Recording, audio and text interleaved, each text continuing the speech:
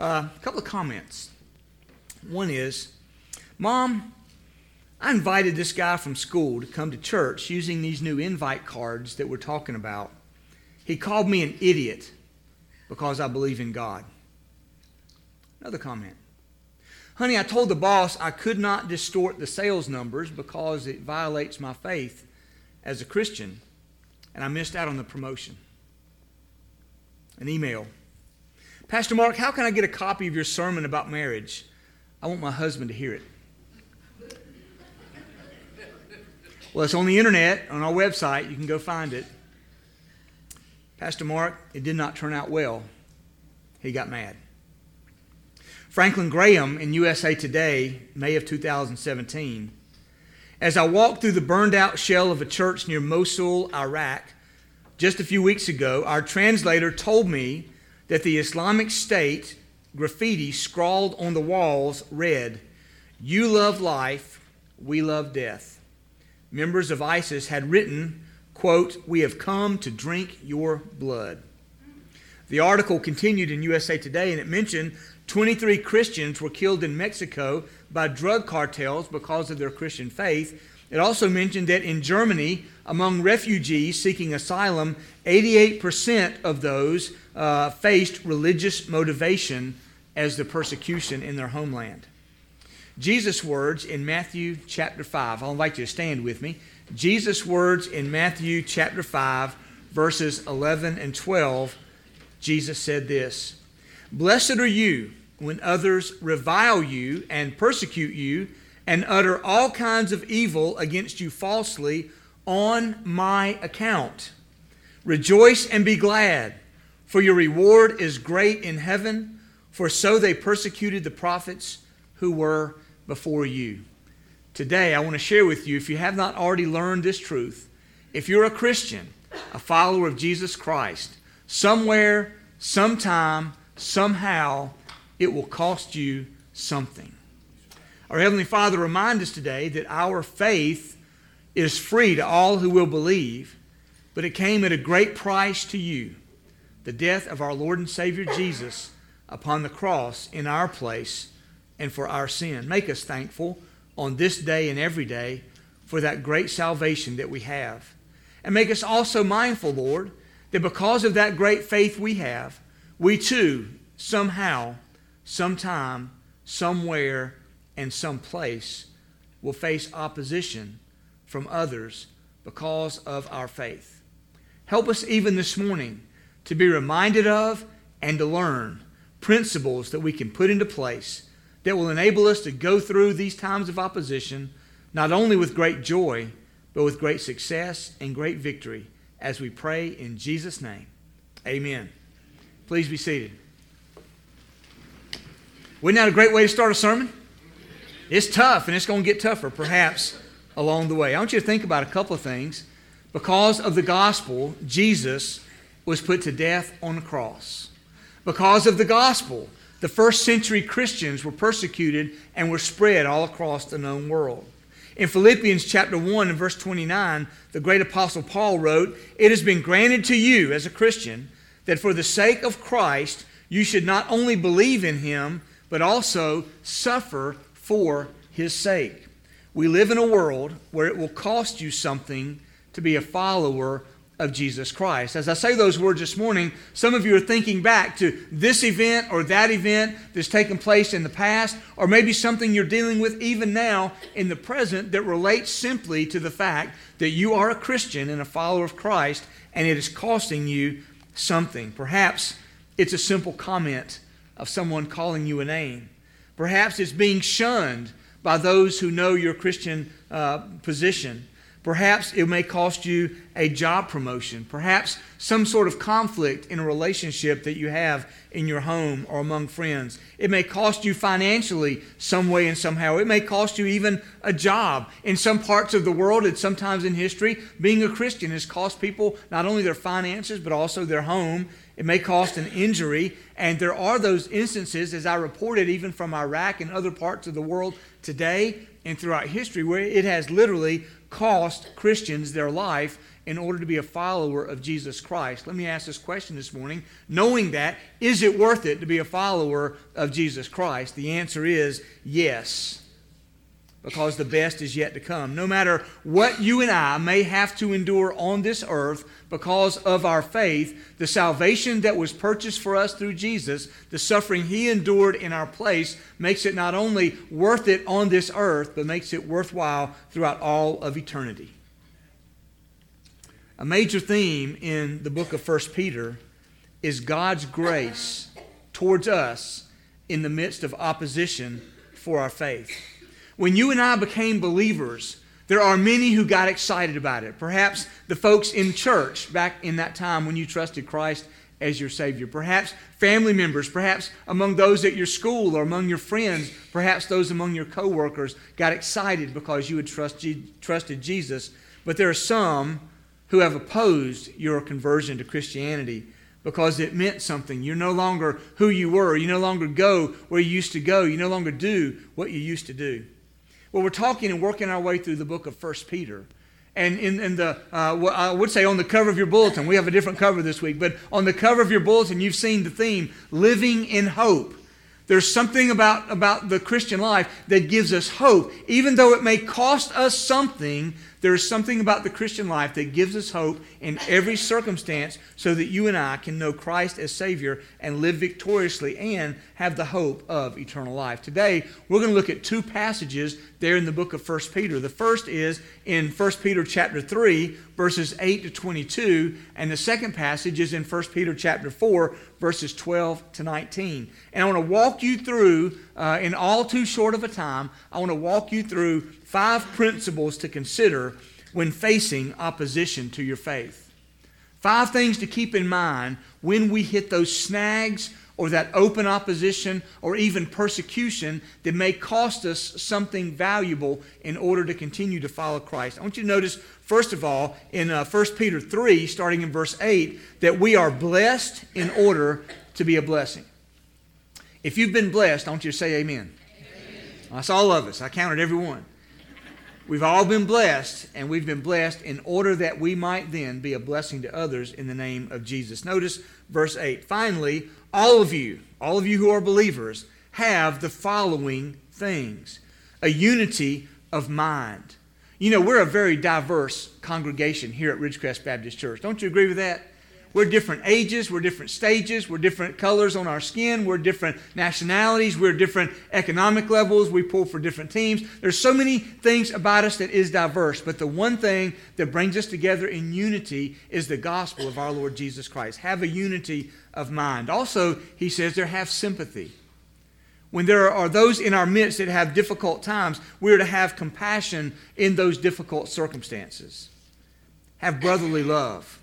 Love one another with the love of our Lord and Savior Jesus Christ. It's one of the themes throughout 1 Peter, as we've talked about already. All of you have a tender heart, a tenderness in your spirit concerning the circumstances and issues of the day in which you live. All of you have a humble mind, courteous towards others, not thinking too much of yourself. We're blessed in order to be a blessing. Notice verse 9. Do not repay evil for evil or reviling for reviling, but on the contrary, bless. For to this you were called, that you may obtain a blessing. We're called to bless others. Now listen carefully, even those who refuse to bless us. We're called to bless others, even those who are against us because of our stand and our faith in the Lord Jesus Christ. We can't do that on our own, can we? I know I can't do it on my own. I need some help, and thankfully God provides that. You know, Christians, when we face opposition and when we face reviling, we'll talk about that more in a second, when we face persecution for our faith, there are 3 options that we have as far as how we choose to respond. We can choose to respond in 3 ways. One is we can respond in wickedness. And responding in wickedness means when somebody treats you well or good, you in turn treat them evil. That's wicked. Anytime somebody is nice and you repay that with wickedness or evil behavior, that's simply wickedness. A second option is to respond in humanness. To respond in humanness means if you're nice to me, I'll be nice to you. If you're mean to me, I'll be mean to you. If you treat me good, I'll treat you good. If you treat me bad, I'll treat you bad. That's just human. Respond to others as they treat you. But then the third option we have is to respond in Christ-likeness. Christ-likeness says that when you treat me good, I'm going to treat you well. When you treat me bad, I'm going to treat you well. When you treat me wicked or evil, I'm going to treat you well. That's the Christ-like response. That's what the Scripture calls us to do. These responses, notice in verse 10, that there are a couple of responses that we see here that we can choose to do when we're faced with opposition for our faith in whatever form it may come. Verses 10 and 11. The first response is that we ought to watch our mouth. I didn't say wash your mouth. That might come later. But watch your mouth. Notice in verse 10, whoever desires to love life and see good days. That's our motivation, isn't it? Let him, 3 let hims here. Let him keep his tongue from evil and his lips from speaking deceit. You know, how many problems have been started or magnified or exacerbated because somebody didn't know how to keep their mouth shut? How many problems have been made worse because somebody said just the wrong thing at just the right time? So that's what he's saying here. Keep my tongue from evil and my lips from speaking deceit. The psalmist was no doubt thinking about this very thing in Psalm 141 and verse 3 when the psalmist said, set a guard, O Lord, over my mouth. Put a guard over my mouth. Don't let me say what I should not say. And the psalmist goes on to say, keep watch over the door of my lips. You want to say amen this morning? Watch your mouth, especially in times of opposition. Opposition gives us a wonderful time to represent our faith. We don't want to ruin it by saying the wrong thing. So watch your mouth. Secondly, choose goodness. Verse 11, let him turn away from evil and do good. Decide in advance how you're going to respond to folks that may treat you bad. They may say a disparaging word to you. Decide in advance that even in the face of being treated badly, you're going to respond by treating good. Turn away from evil and do the right thing. Do good. Number 3, also in verse 11, seek peace. Seek peace. The peace of God that passes all understanding is available in every circumstance that we find ourselves in. Verse number 11 says, seek peace and pursue it. You know, I was told this growing up. I didn't realize how true it is till I've gotten to be an adult and say the same thing back to my kids. And that is, whatever you're looking for, you're likely to find. If you're looking for trouble, guess what? You'll probably find trouble. If you're looking for goodness, you're most likely to find goodness. If you're looking for wickedness, you're most likely to find wickedness. Whatever you're looking for, you're most likely to find or to produce. And so we have the opportunity, even when facing opposition, to produce goodness and godliness, even in the face of the difficulty that may come our way. I want you to notice in verse 12, there's a great reminder there that how we are treated and how we then treat others is of great personal importance to God. Notice what it says in verse 12. For the eyes of the Lord are on the righteous. His ears are open to their prayer. But the face of the Lord is against those who do evil. So he's talking about 2 different groups of people. The righteous, those who know Christ and live their faith, and the wicked, those who do not know Christ and those who are in opposition to our faith. And how do we know that the Lord is not just aware, but personally aware of what's going on? We see it by the language that's used. The eyes of the Lord. That's very personal, looking personally at our circumstances. We see here also the ears of the Lord are tuned in to the prayers that we pray. And the face of the Lord, it says, are turned away from those who are wicked, and indicating he turns towards those who are righteous, those who know Christ. It's a very personal thing to God, how we are treated, but also how we treat others in return. So we are blessed to be a blessing. Notice the second principle, and that is in verses 13 to 20 in 1 Peter 3. And that is being blessed, we should be gentle when we are reviled. You know, reviled is not one of those words I use every day. I don't know about you. So I did a little word study on the word revile. What does it mean? To be reviled means to be hated. Not just disliked, but hated. To be reviled means to be despised. To be reviled means that you are enemies to the utmost degree. It means that you could not be any more enemies with that person. Now it takes, some people say it takes two to tango, so to speak, but there are those out there who, because of our faith, will revile us. They will be opposed to us adamantly. They will be opposed to us in the highest degree. They will count us as their enemies, not because of anything we've done towards them, but because we've put our faith and our trust in the Lord Jesus Christ. And they, being enemies with Christ, now count us as their enemies as well. So being blessed, we now face being reviled. And when we are reviled, we're called to respond with gentleness. We'll work our way through this a little bit. Notice verse 13. Now, who is there to harm you if you are zealous for what is good? Now, this is a rhetorical question. It's not asking as in to say, well, there's nobody out there who will oppose you. It's saying, of course, there are those out there who will oppose you.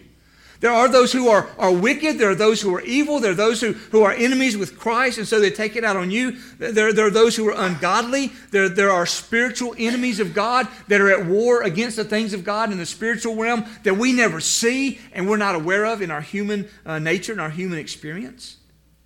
Romans 8:35-39 talks about some of these enemies and forces that are against us because we follow Jesus Christ. I'm just going to mention them all too quickly. Romans 8:35-39. It asks the question, who shall separate us from the love of Christ? Who's going to oppose us? Because here's the answer. Nobody can oppose us, but many will try. That's the answer. So here's what it says. Shall tribulation or distress or persecution or famine or nakedness or danger or sword? No, in all these things we are more than conquerors through him who loved us. For I'm sure that neither death, nor life, nor angels, nor rulers, nor the present, nor things to come, nor powers, nor height, nor depth, nor anything else in all creation will be able to separate us from the love of God in Christ Jesus our Lord. Who can oppose us? Nobody, and nothing can oppose us. However, there are many forces that will try, but none are able to separate us from the love of God in Christ Jesus. When we are reviled by people or circumstances or even forces outside of our control, we're called to answer with a gentleness. Notice verse 14 there. Even if you should suffer for righteousness' sake, you will be blessed. Even if you're doing the right thing and you've done nothing wrong and you're innocent, but simply because you are a follower of Christ, you suffer somehow, some way because of your faith, you will be blessed. And then it says two things. Have no fear and don't be troubled. There's nothing to be afraid of. There's nothing to get at you because you know Jesus as your Savior. So then how do we respond to opposition? There's two additional ways given here. That when we face opposition for our faith, two ways that we can respond. First of all, there in verse 15, is to honor Christ, period. Determine in advance and determine in the face of opposition that whatever anybody or any circumstance throws at you or throws at me, that we will determine that we will honor Christ no matter what. You know, history tells down through the ages and even in our day and time, and in some of the persecution of Christians that's taken place by ISIS and other Islamic extremists over in the Middle East, they're calling these Christians, they're gathering them up, and they're harming them, and they're holding a knife to their throat, and they're saying to them, all you have to do is renounce your faith in Christ, and we'll let you go. That's all you have to do. And we have seen evidence, even video evidence, of men and women who have failed to renounce their faith and held firm to their faith, even facing death, and it has cost them their life. And when they kill one, the very next one knows what's coming if they don't renounce their faith.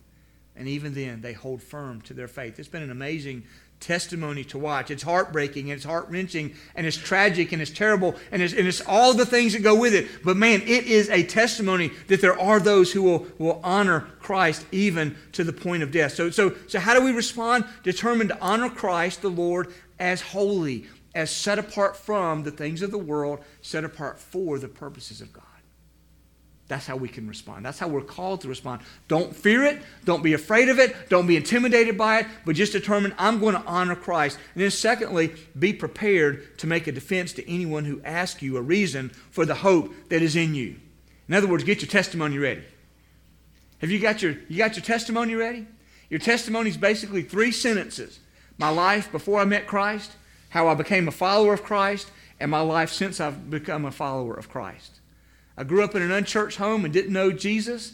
As a young teenager, I trusted Jesus as my Savior, and my life has never been the same. Those are my 3 sentences. Now, if you've got 3 hours, I can fill in the blanks. If you've got 30 minutes, I can fill in the blanks. If you've got 3 minutes, I can tell you a little bit more. But those are my 3 sentences. And the Scripture tells us here and other places, always be ready so that when somebody asks you about your faith, you're ready to share with them.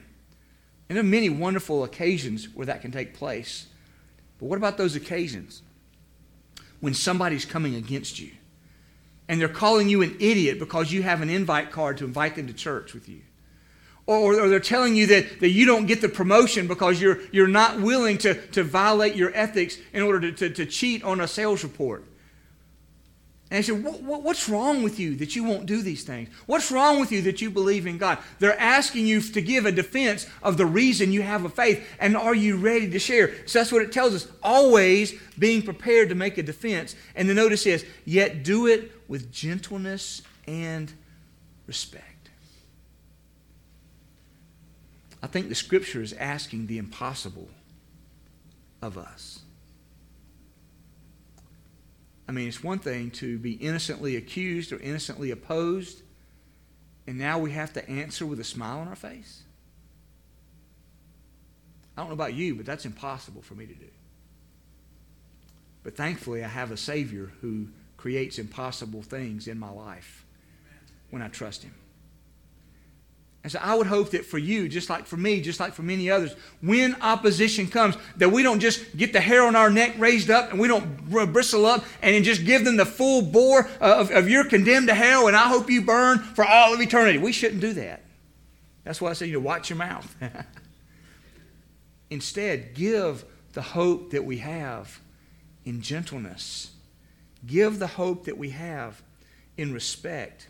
Notice verse 16. Having a good conscience, so that when you are slandered, not if, but when you are slandered, you verbally ripped to shreds because of your faith, when you're slandered, those who revile your good behavior in Christ may be put to shame. It may become clear when you're opposed by your response, by your gentleness, by your respect, by your testimony. That's further evidence of our faith that puts them to shame. Because if we respond in humanness, if we respond in wickedness, if we respond by bristling up and fighting right back verbally or even physically, we're only proving their point. As opposed to sharing the gospel of our Lord Jesus Christ. In Acts chapter 4, something similar happened here. Jesus had risen from the dead. The Holy Spirit had come. The disciples were going out and winning people to Christ. They were preaching, and the Jewish leaders didn't like it. They hauled them into court, and it says there in Acts chapter 4, starting in verse 18, that the Jewish leaders did 3 things. They called them in. They rounded them up. Secondly, they charged them. They said, listen, you've got to stop talking about Jesus. And then they further threatened them before they let them go. They were opposed.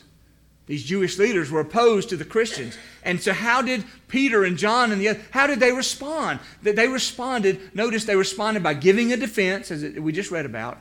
They responded with respect, and they responded with gentleness. They said, you got to figure out whether it's right or not for us to do this. We just can't help it. That's all they said. And they went out and continued sharing the gospel. But also notice this, that Jesus set the example for us.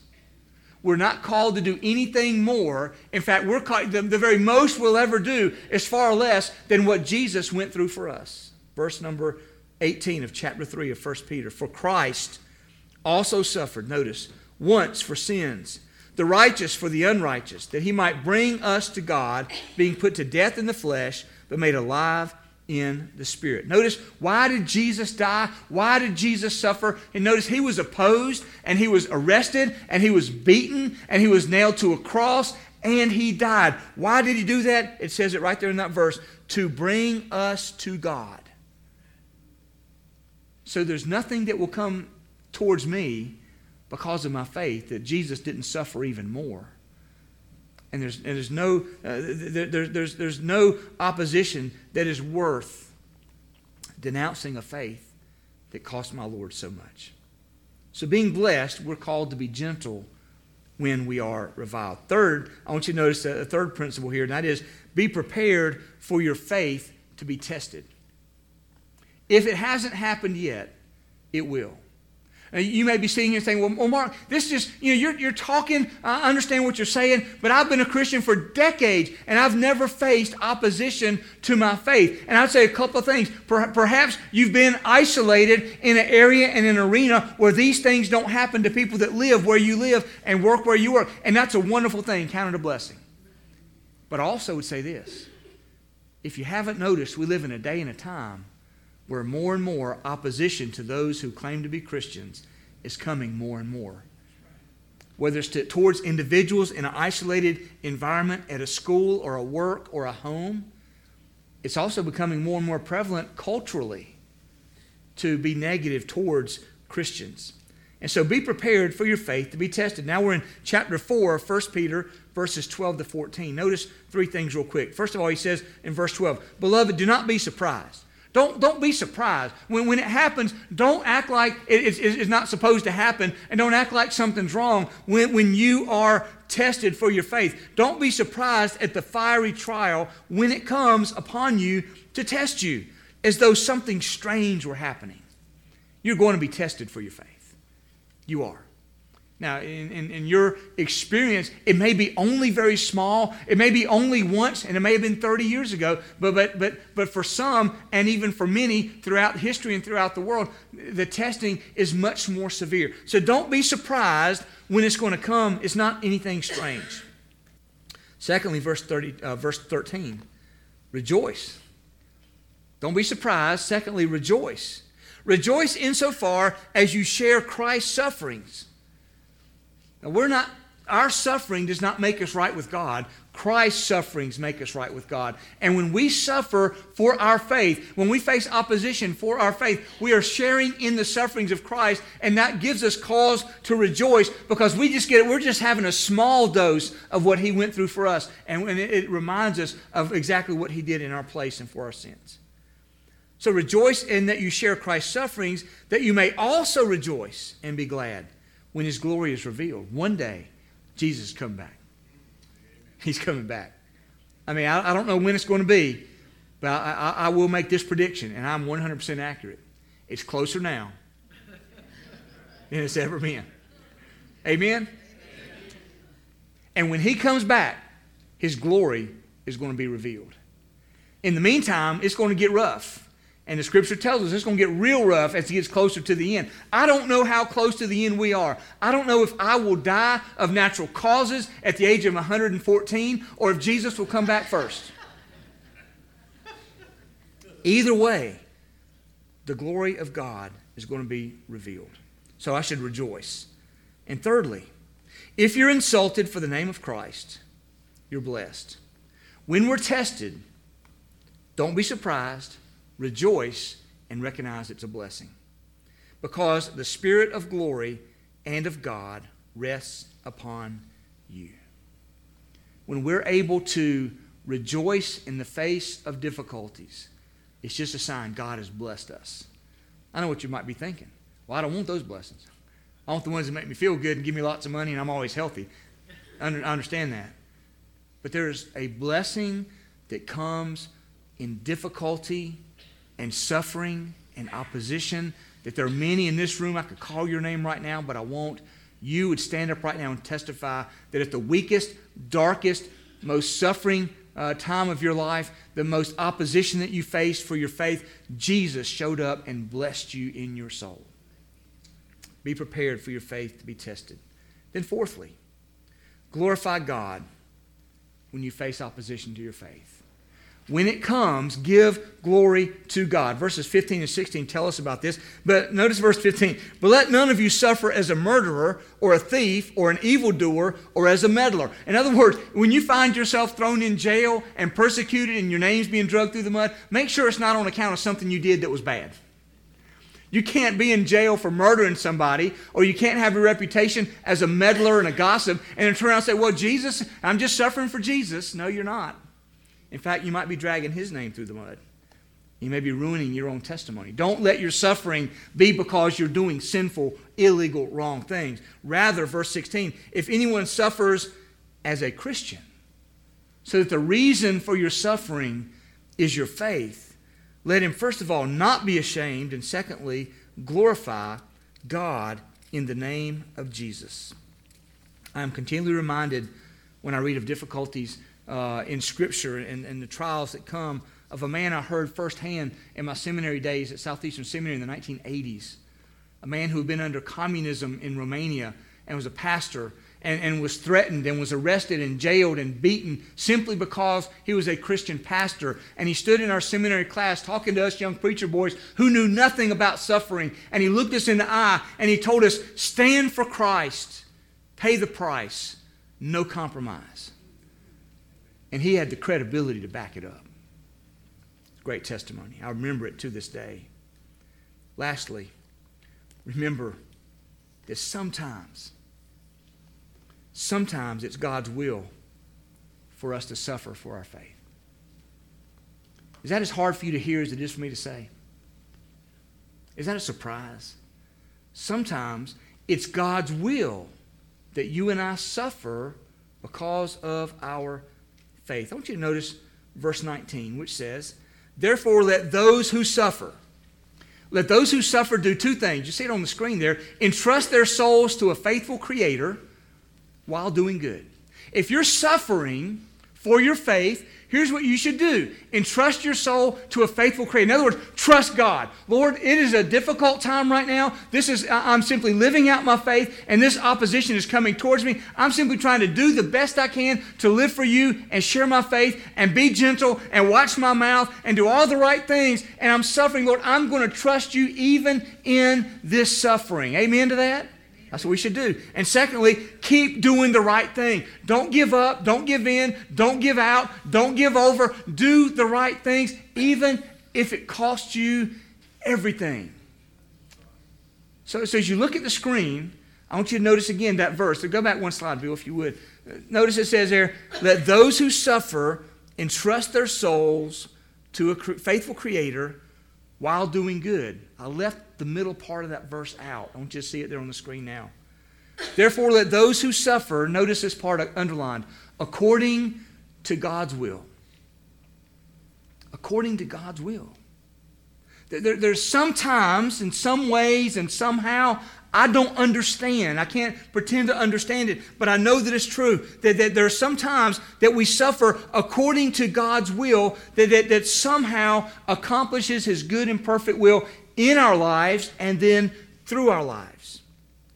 In chapter 3 and verse 17 of 1 Peter it says, it's better to suffer for doing good if that should be God's will than for doing evil. There are some times that suffering and opposition to our faith comes from and with the permission of God Himself. What is He doing when we suffer that way?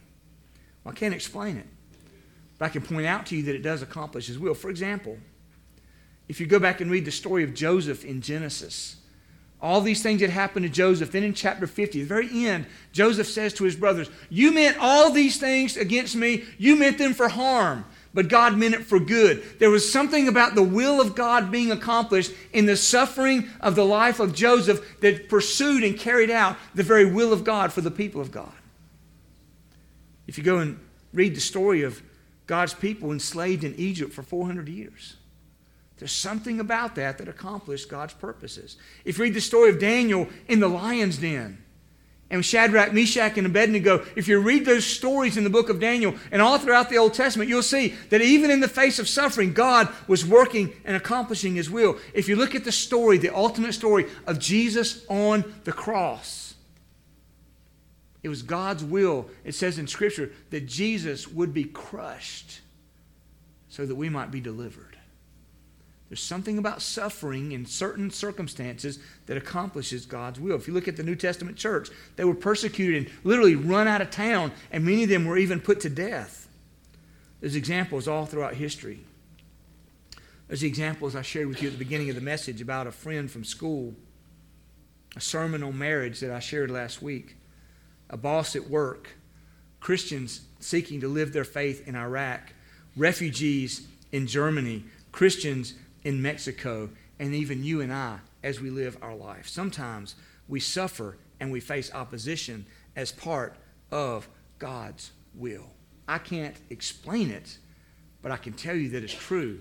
And I can tell you that as I look back over times of suffering and difficulty and brokenness, even in my own life, and even times of opposition, I can tell you that it was at those moments that I often felt spiritually the most blessed and the most in tune with God and the greatest presence of God and the greatest strength of God.